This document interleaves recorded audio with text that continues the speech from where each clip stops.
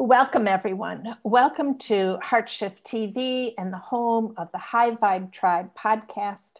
I'm Marcy Newman, your host, known also as the HeartShift coach, and thrilled, absolutely thrilled today to have my dear, dear friend, Mel Mason with us. Mel, welcome. Oh, hi, Marcy. It's such an honor to be here with you. I love hanging out with you on your show. You know, I was trying to think how many years it's been since we've been doing this, right? This back and forth, and just how blessed I feel that I finally moved into the Boston area, which enables you and I to get together so frequently when you come back east to visit your family. And when I first met you, you were moving to Thailand and you were much further away.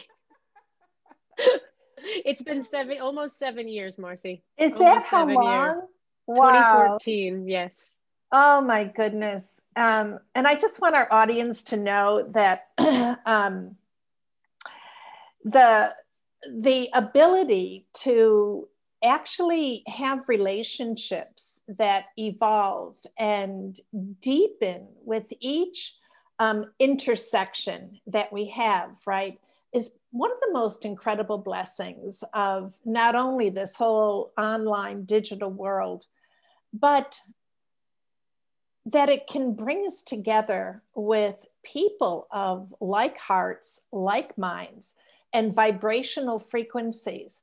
And we get to bear witness to each other's lives and to actually form intimate relationships. And I know that so often we hear, you know, with the digitalization of life, and we've lost, you know, all of these abilities to really connect and relate to each other. And yet I do want to offer my gratitude for this, because as I'm looking across the screen at you, I feel the same love, the same connection, the same warmth and welcome that I do when you're in my dining room. And it's so wonderful. It's so amazing. And, you know, even with this whole year of COVID where we've been stuck on Zoom, and that was really the only way we could meet people, I met so many more people that way that I have deeper connections with than I've met throughout my whole life.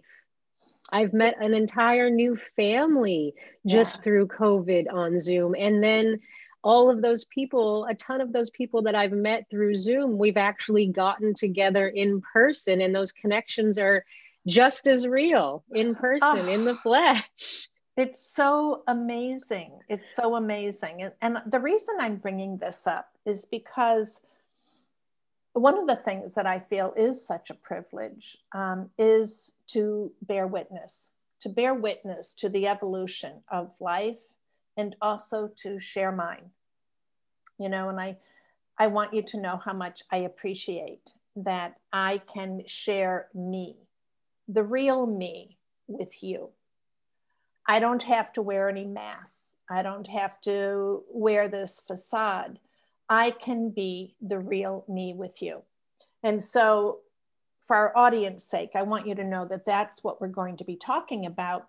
But I want to share a little bit more about Mel in terms of her professional background and status, and how, again, she has evolved in these nearly 7 years, as Mel said, that we've been together.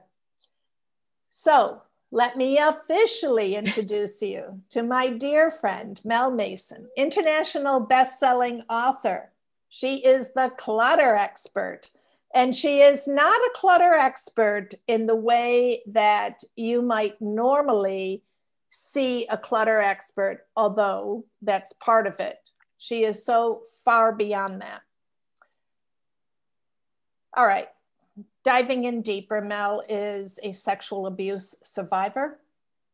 She grew up depressed, suicidal, and surrounded by clutter. When she realized, after coming back from this brink of despair and getting through her own chaos, was that the outside was a mirror to the inside. Profound. This is a profound realization. And she started to realize also that when you only address what's on the outside, without changing that inside, the clutter keeps coming back. So it sent her on a mission to empower people around the world to get free from clutter inside and out, so that they can experience happiness and abundance, prosperity, joy, all of those wonderful things that our hearts are yearning for and are present for us in every area of our lives.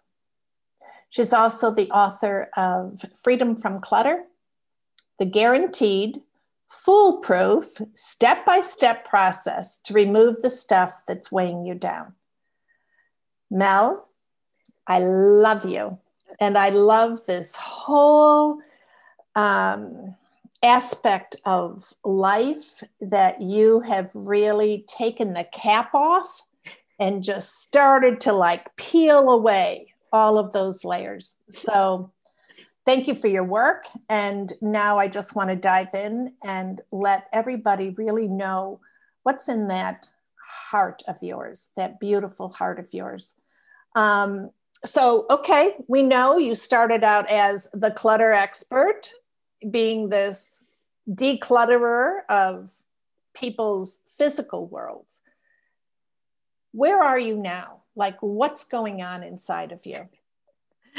Oh, where am I now? Wow, it's I feel like I'm on it was called a meteoric rise from a friend of mine who just introduced me at a graduation ceremony. My rise has been meteoric. It's been just the last year has been such an intense journey where, let's see, it was about a year and a half ago that I shed some really intense clutter, which was letting go of my ex-wife, which was a really toxic relationship. And when I finally let go of that after almost 12 years. God bums, go ahead. When I finally let go of that clutter, the hardest decision I ever had to make was letting that relationship go. But that created the space for so much magic to happen in my life. Just weeks after I ended the relationship, I got an offer to go be an assistant organizer on the set of the show Hoarders. So I got to be in an episode of Hoarders. Then I became an international best-selling author by contributing to a book in early July of last year. Then I was told I needed to write my own book. So I wrote that in 7 weeks. I got that done in 7 weeks. And then just released another book that I contributed to that's already a bestseller. So now I'm a 2-time best-selling author and I have my own book. And then I was offered a TV show. So I have the Mel Mason Show coming out on Roku, Amazon, Google, Fire, all those things, and the smart TVs this July on a channel called Legrity Media that just soft launched in June. So I'm super excited about all this amazing stuff going on, and it just keeps getting better and better. It's incredible, really. And, when we think about how, when we release clutter, right, which you did with the relationship, and again, I'm getting these God bumps, what we're actually releasing is energy, right? We are releasing dense energy that has been holding us in place, weighing us down, and preventing us from stepping into everything that the universe has waiting for us. And this is why it's so essential. So, there are so many metaphors, right, about cleaning out your closet and doing all these things, but it's so essential to really understand what's going on. So I want to first off, congratulate you with everything that is going on and your incredible accomplishments. But from my perspective, those are the outward indications of the work that you have done inside.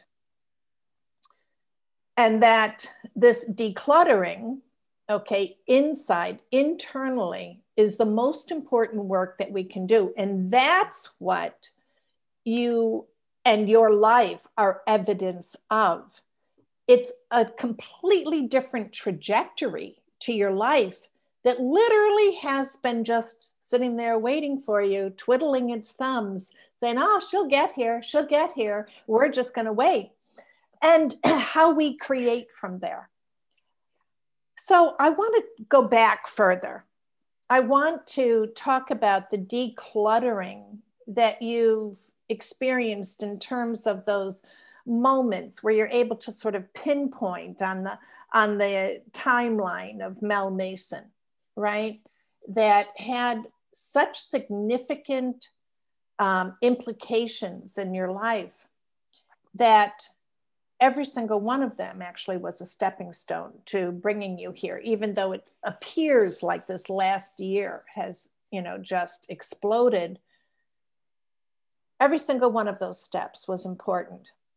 And for our purposes today also, we want to put a focus on what actually has happened as you have evolved, and why you are the perfect candidate for us to bring into the spotlight this month during Pride Month. Okay? All right. Let's go back, because there's so much to your life that our audience needs to know about and needs to understand really just how far that inner decluttering has taken you. Okay.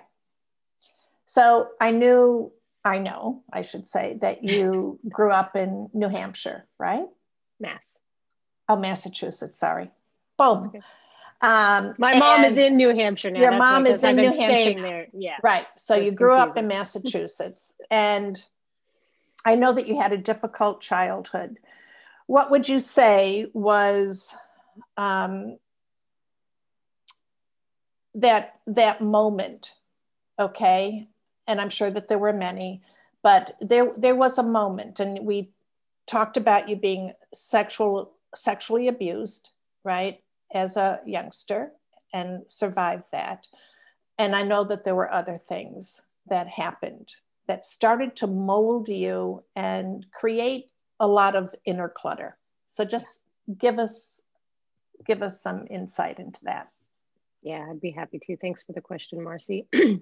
From a very early age, a lot of things were going on. But at 4 years old, my parents had separated. So I already felt abandonment. And by 8 years old, at 8 years old, I had 3 different sexual traumatic events that happened to me from 3 different people. So I had sexual abuse happen at 3 different points at the age of 8 years old. One of them was my brother. And so there is the sexual abuse tie with my brother. And then at the age of 15 years old, my home was so tumultuous. I didn't want to stay at home. So I was actually living with my brother, and he had, I guess, had some guilt about what he had done to me in the past. And he actually confronted me and asked me if it had affected me. Now, mind you, I'm terrified of my brother. He's a rager. He has a huge temper. He's 5 years older than me. I'm not going to say a word. No, I'm not going to say a word. And an interesting chain of events happened. I had a friend whose parents invited me over to help me with study skills for school. I was living with my brother, but I was getting help studying. And they just kept asking these questions that were really uncomfortable, like, where are you sleeping and what's going on? And it just started triggering all this stuff. And when they brought me home, they gave me a quarter to call them if I needed them to pick me back up. And they dropped me off at my brother's house, and he wasn't there. And so I walked up to the center of town where I figured he'd be hanging out with his friends. And I was just so overwhelmed with, I don't even know how to describe it, but I walked up to him and I said to him, what you did do affected me. Mm. And I went and had my friend pick me back up. And he told me before I left that my stuff would be ready for me to pick up the next day. And when I returned to pick up my stuff with my best friend's father is when I found my brother hanging in his living room. Oh my God. So that was a pretty defining moment in my life. having my abuser realize and confront him, and then for him to take his life.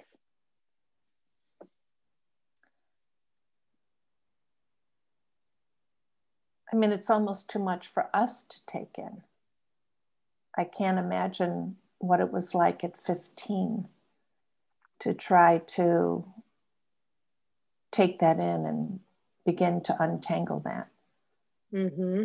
It was so confusing because also I idolized my brother. And so I thought I was attracted to him too. And there was always this, well, if you weren't my sister, you'd be my girlfriend kind of thing, in this unhealthy relationship between us two. But we were also, because we had the same father and different moms, we were separated for the first 5 years of our lives. I don't even remember meeting him until I was 5. But, you know, so he didn't even live with us because he was with his mom and then in foster care. Wow. And then my mom took him in when I was 8. When my dad wasn't with us, she attempted to take him in to care for him. And that's when the abuse started. Mm. Wow. Yeah. So these wonderful people who were recognizing that something was amiss and gave you that quarter, right, to call them.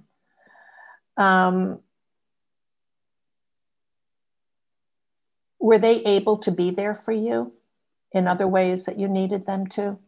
Yeah, absolutely. It was an absolute blessing. I wound up staying with them for a while instead of staying with my mom, and being able to stay with my best friend and still go to school. And they helped as best as they could. But I was pretty much at that point on a really downward spiral. After losing him, I was pretty much just obsessed with death and dying. And there was really nothing that was going to stop me from going out the way that he did. And about little less than a month after he committed suicide, I was actually kicked out of my high school for being a danger to myself and others for the behaviors I was doing. I don't remember this, but my stepmother does. I guess I jumped off a balcony at school or something. I don't remember it. Mm-hmm. But I got kicked out of school, and they said that you can't come back until you get intensive therapy. You need some help. And so I went and lived in a residential treatment center for the next 1.5 years of my life. And did that give you some stability that you needed through what you learned there? Yeah, I think it was one of the most amazing experiences that I had, because we lived on campus. We lived in a house on campus, and the school was on campus. So we were always in groups. We always had staff around. We always had the support. And then the best thing that happened for me while I was living there is I was a sponge, Marcy. I was a total sponge seeking for answers. I was brought into Christianity like when I was 8 years old too, like at that time, and became a sponge. And after my brother committed suicide, the Christian church basically told me that he was burning in hell. Right. And I kind of just turned my back and went and forged my own path. And while I was living at the residential treatment center, I had a therapist that was actually substituting for my therapist while she was on vacation, who introduced me to yoga and mindfulness. We literally did our session doing yoga in her office. And she introduced me to Thich Nhat Hanh, The Miracle of Mindfulness, the first book on mindfulness I ever read. And it just opened the floodgates and just sent me on a search. I was reading everything I could about Buddhism and Hinduism and Taoism, and I was just a sponge seeking for answers. And in learning how, through yoga and meditation, and how to be present with myself for all of that stuff I was running from all that trauma and loss, is what made this huge shift in my life. Because before my brother committed suicide, I was already a cluttered mess. Like, you couldn't walk in my room. My floor was completely covered, and it wasn't just stuff, it was trash. I was fine living in filth, and there was nothing on my radar that I should live any differently. Like, I was totally fine like that until my mom came and yelled at me and wanted it clean, but I still wouldn't do it. And she'd get frustrated enough and she would eventually do it. But what would inevitably happen is after she cleaned it, it would just come right back, because that's what my insides looked like. Sure. But as a result of learning how to be present with myself for all that inner clutter in just a loving, non-judgmental space, just being a witness of my experience, I went from that cluttered, messy kid to someone who could no longer tolerate clutter, and I had to start clearing my physical environment. I couldn't tolerate it anymore. So that cluttered, messy kid had this internal shift within about a year of needing to have clean, clear space. Now, I didn't let go of all my attachments and the things that I was stuck to yet, but that need to have order and that need to have clean, clear space shifted from the inside out, because I was making the space inside myself for all of that pain, all of that sadness, all those resentments, all those fears, all those limiting beliefs, making the space for all of that. And when you do that, because the outside is a mirror, it's law. The outside is only a mirror of the inside. When you change the inside, the outside has to match. It's law. So whatever's going on outside is just a mirror. Change the inside and the outside changes itself. So the greatest gift I got from living there was being introduced to yoga and mindfulness. Amazing to think what someone else might consider to be frivolous, right, had such an incredible impact on your life and clearly did start this whole new path in terms of it giving you tools to go back to, right, when you sort of went awry. So what happened when you left the residential program? You know, after you live in an institution for a while, there's this thing where you pretty much go right back to where you were before you went in. So when I got out, I was, I went right back to using drugs. I wound up getting addicted to crack cocaine for a while. It was not pretty. Really struggled with addiction for a while through my 20s. And that was quite a journey to, let's see, I wound up addicted to crystal meth on the streets of San Diego, homeless, wandering around, not worrying my parents whether they were going to get the call that I was dead on the streets. And that pretty much continued till about 2004. I forget how old I was then. I was born in 78. So 2004, I had an awakening. I was basically looking at 6 years in prison over my head, getting kicked out of this treatment center and that treatment center. And they basically said, if you don't get your shit together, you're going to prison for 6 years. We're not going to let you do treatment. Was that drug related or? Yeah, I had got arrested for possession, DUI, possession with intent to distribute of crystal meth. It wasn't pretty. And let me see. So I was looking at the 6 years in prison over my life, and I kept bouncing in and out of these programs and getting kicked out. And I remember just walking on the streets and just thinking of my parents for a minute and thinking of the fear that they're living in with me being on the streets and worrying every time the phone would ring that this was going to be the call that told them that they found their daughter dead. And for a moment, that spark is what got me to enter a treatment program that was actually 3 months longer than I was required to do. But it was the place that saved my life. And I went in there for ulterior motives. I just happened to show up and there was a beautiful woman at the front desk who checked me in, and I'm like, oh, I want to go here, of course. And then of course it was the only LGBT treatment center in San Diego. All the rest of them were like straight, and they would try to make me wear dresses and do all this stuff, and I'm just like, no, I'm leaving. But this woman, I was like, oh, I want to go here for her. I don't care what else is going on. So she got me in the door. But after a couple months of being there, and I was still, when I got there, even though I didn't want my parents to find me dead, I still wasn't doing it for me yet. I was just there, and it's like, as soon as I finish my requirements for probation and get probation off my back, then I'm going to go right back out and start using again. That was my plan in my mind. And after a few months of being there, just something shifted inside, and I started to remember that I have a purpose. I started to remember that I'm meant to share my experience with others, and I can only do that if I get my shit together. Mm-hmm. And so I finally started putting the program to work. I got a sponsor. I started working the steps. I went and got a job. I was doing all the things that I was supposed to, and I graduated that program. And that was one of the greatest experiences of my life, was going through there. And I still go back and visit every once in a while there in San Diego. Stepping Stone. It's a great name for the place too, because it was a great stepping stone. Interesting that I used that phrase before. What's also interesting to me is how, if we were to look at this, again, this timeline of Mel Mason and see all these different pivotal points, how the universe, like every step along the way, was actually there giving you either the support and what you needed to sort of come back home, right? Within yourself, or to lead you in the direction. And I couldn't help but think that eye candy sitting at that desk, that just enticed you to come into that program, even though your intention, right, was, all right, let me get this over with so I can get back to the streets and do what I really want to do. The universe says, yeah, okay. I know. I was willing to do 6 months versus 3 months just for a girl. Just because she's sitting at that desk. But how incredible is that?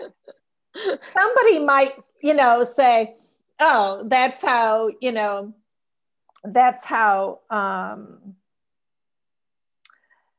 shallow you were. No, that's how powerful the universe is. It knows exactly what we need at all before times. We need it. Before we need it. I have things showing up in my life that I didn't even know I needed. And I'm like, oh, thank you. Wow, I didn't even catch that. Sure.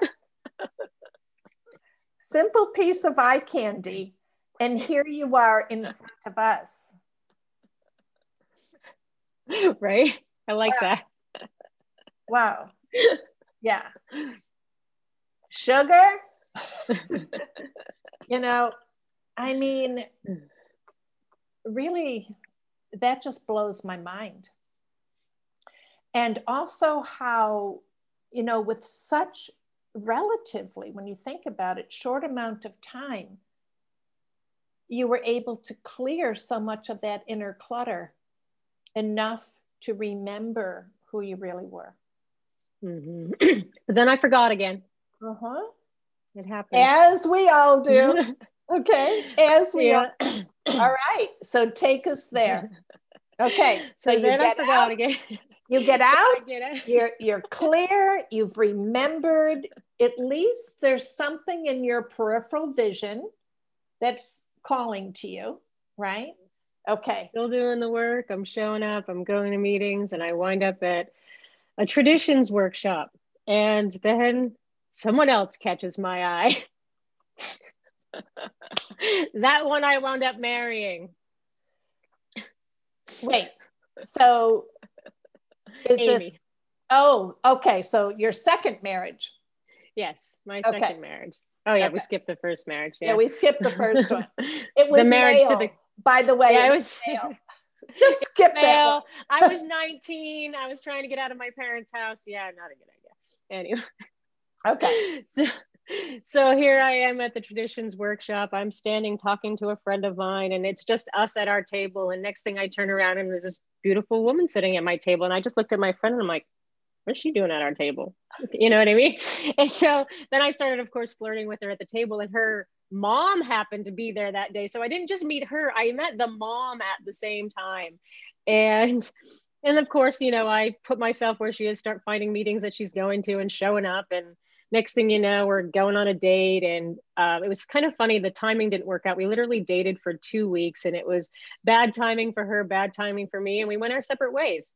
And a year went by. And next thing I know, I'm getting invited to one of her AA anniversaries. She was having a birthday. So I think it was like 3 years or something like that, 3 or 4 years or something like that.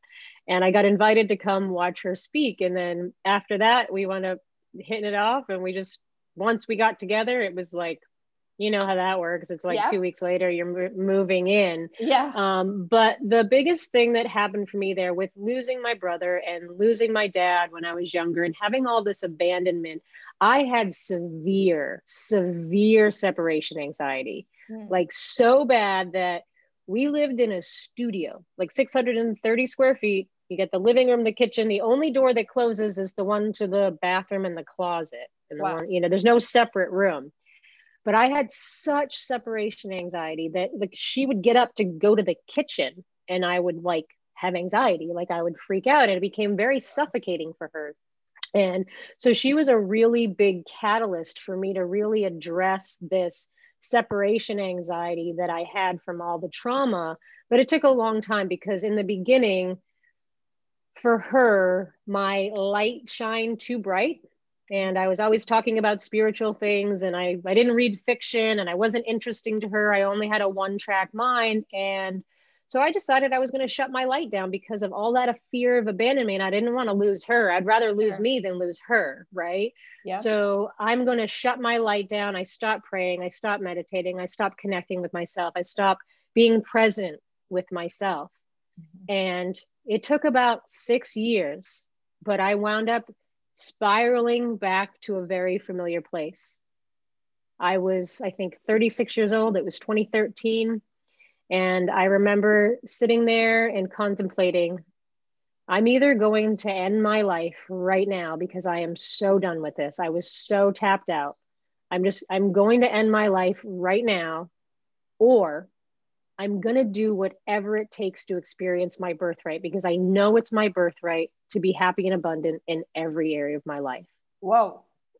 And I also knew that in making that decision, that it would most likely cost me my relationship because she more than likely wouldn't come along with me.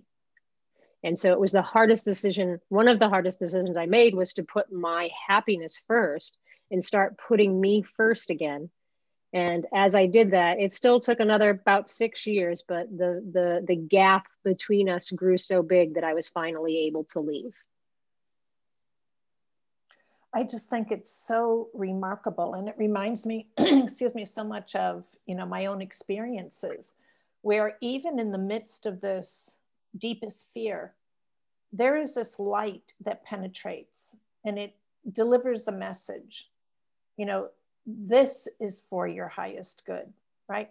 Not the fear. The fear is still there, but there's a light that manages to crack that veneer, come through and start leading the way, where you know that you have to make a very difficult decision, and yet the decision is not difficult because you're so clear on it. It's always less kind of like paradox, isn't it? Mm-hmm.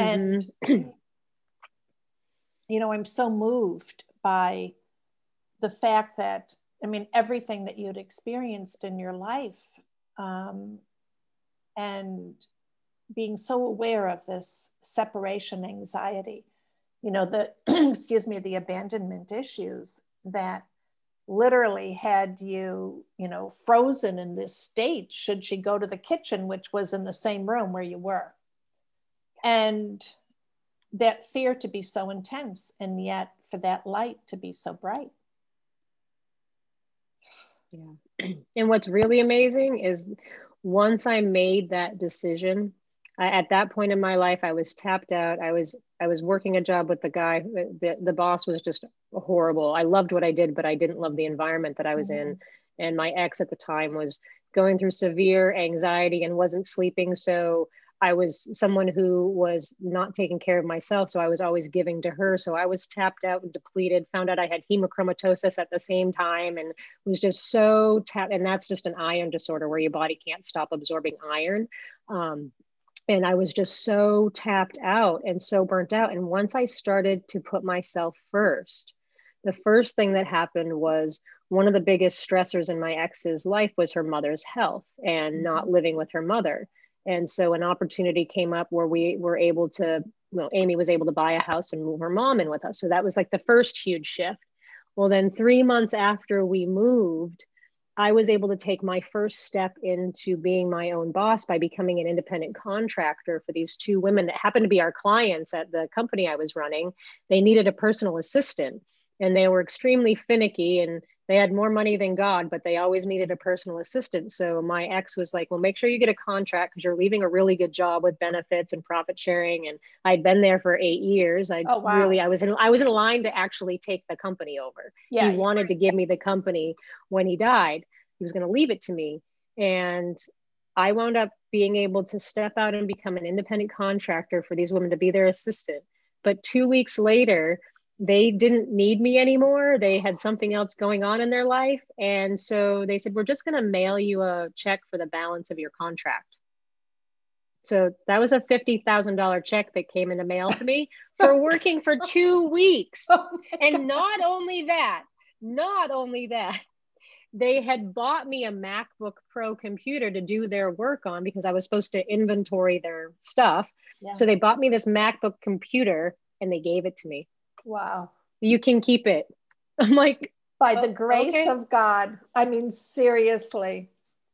So then I took the next 6 months off, and that's where Decluttering Spaces was born in 2013 on 6 months off and a $50,000 check. I launched Decluttering Spaces the January after.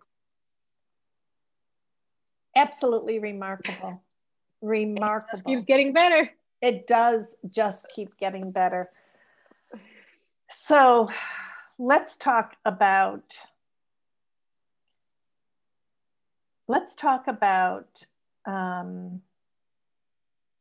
coming to this point where you started to accept yourself as you were, which is really the whole catalyst from my perspective for all of that inner decluttering as you talk about it. What was that point for you, Mel? Because it had to have been something significant in your awareness that I just have to accept myself as I am so that I can start being who I am. Do you recall what that moment was or what that incident was? I really think that was the moment with, wanting to take my life when I was with Amy, because it was also triggered by, I knew that my experience was meant to help others. And I knew that I was meant to work for myself someday. Like I always knew, I just didn't know what that was going to look like. So I had studied Reiki, Theta, yoga teacher, martial arts. I was going to do all these different things.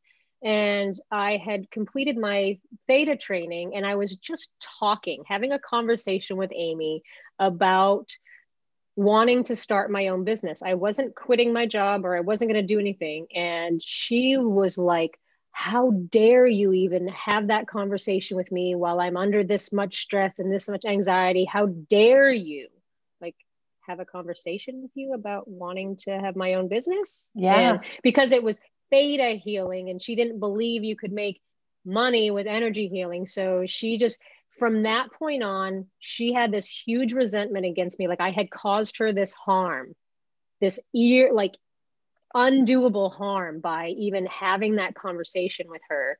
And I think that really triggered it, because I knew that I was meant to be out on my own, doing my own thing. I was meant to be sharing my experience, and that's what I needed to do. And in being willing to put my happiness first, that's when I started putting myself first and meeting myself right where I was and allowing whatever was coming up to come up, and being present with all of it. It really came from that moment of wanting to die again, because I knew that my mission was bigger than that. My mission is way bigger than that. I got so much to do on this planet. I'm not in charge. People wonder why I don't worry about when I go hiking by myself. I'm like, do you know who I walk with? I mean, I got bigger plans going on. Like, I don't think I'm going out by a mountain lion, but if I do, I was meant to be mountain lion food. It's all good. Yeah. It's just part of the cycle of life. So yeah. So this ability to be so authentic, right, is such a gift that so many people are yearning for in this world. We are conditioned, programmed to constantly be wearing these masks, and we're terrified to take them off. We are so programmed to believe that there are parts of us that, should they be exposed, that we will be abandoned, that we will be discovered, that we're not enough, not lovable, not worthy, not valuable.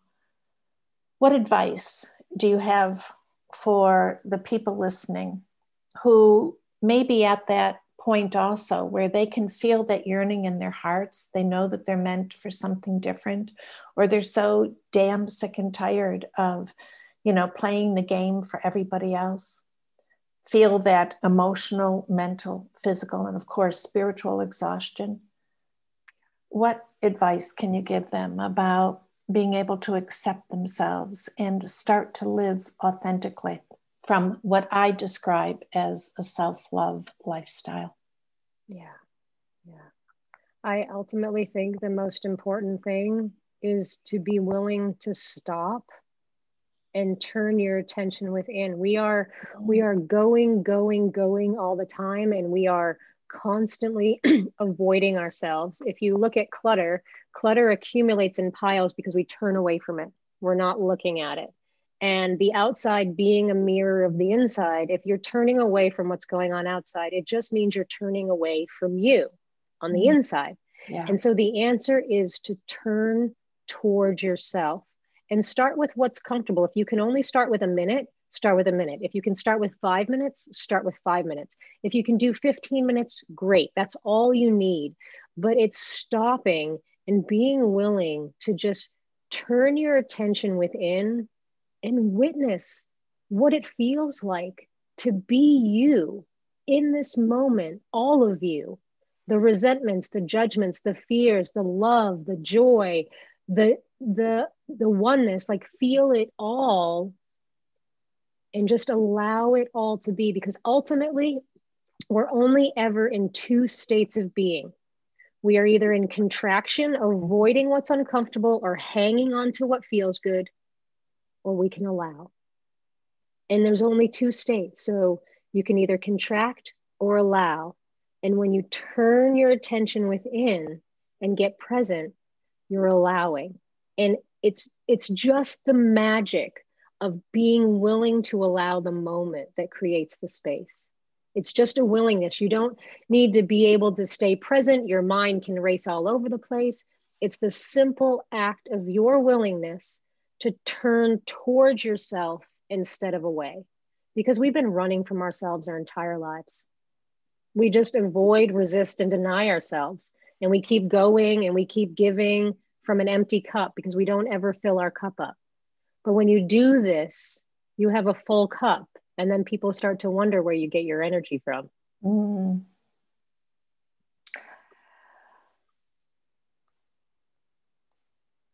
This is a month of pride. It's a month of really putting focus, bringing into the light every reason that each and every one of us has to feel that pride in ourselves and in each other.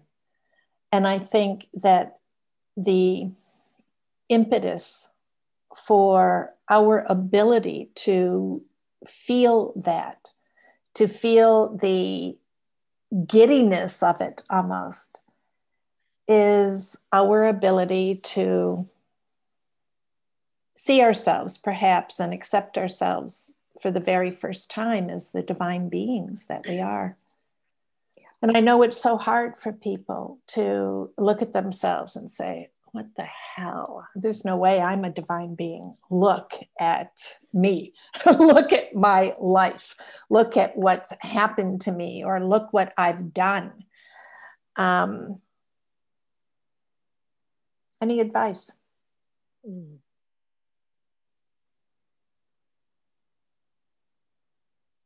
Everything is necessary. No matter what, all the actions I've taken that I wasn't proud of, they all led me to where I am today. And it's in accepting all of it, the harms I've caused people, the harms that have happened to me, the love that I have for people. It's accepting all of it, because we live in a world of duality. You cannot have one without the other. You cannot have light without darkness. And so we need to embrace it all. We need to accept all of us. We can't leave any part unhidden. So the greatest gift you can give yourself is your presence. Your presence is required. And what a present that is. What a gift that is to yourself and to the world. Well, I mean, there's no question that you are a true inspiration. And the power of your beingness is something that is a blessing to each and every one of us. I am so thrilled to call you my dear friend and to be able to share your deep wisdom, your experiences, and of course, your sage advice. We all need it, right? We need to both receive that support of each other and to be the support. And so often we get caught in the downward spiral and sort of, overwhelmed by the density, and we forget just how important we are to the workings of this world and to humanity, even as a whole. So I know that our audience will want to reach out to you. And I'm going to ask you to just give your contact information for people who perhaps are listening and won't see your show page. How can they reach you? You can email me at info@decluttering-spaces.com, or you can go to my website, decluttering-spaces.com, and there's a little contact form that will pop up and you can send me a message there. Fantastic. And do you have any projects or programs coming up that you'd like to share with people? Sure. I got an Allowing the Now workshop. I'm doing this Friday, June 11th, but July 16th, I have one of my favorite guests, Ms. Marcy Newman, coming on my new show, my live event, Dare to Thrive, How to Confidently Clear the Clutter, Finish What You Start, and Increase Happiness and Abundance in Every Area of Your Life. It's a one-day live conference on July 16th. Registration details will be coming out a couple weeks before the event. Very exciting. And of course, I'm so excited to be a part of it, as always.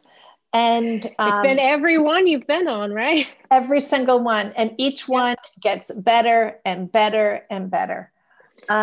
So, all right, I want to ask you also just to repeat the titles of your books so that people can purchase them and really start their own journeys of reaching so deeply within that they can declutter all of that mess and start to live life the way they're meant to, happy and healthy and whole.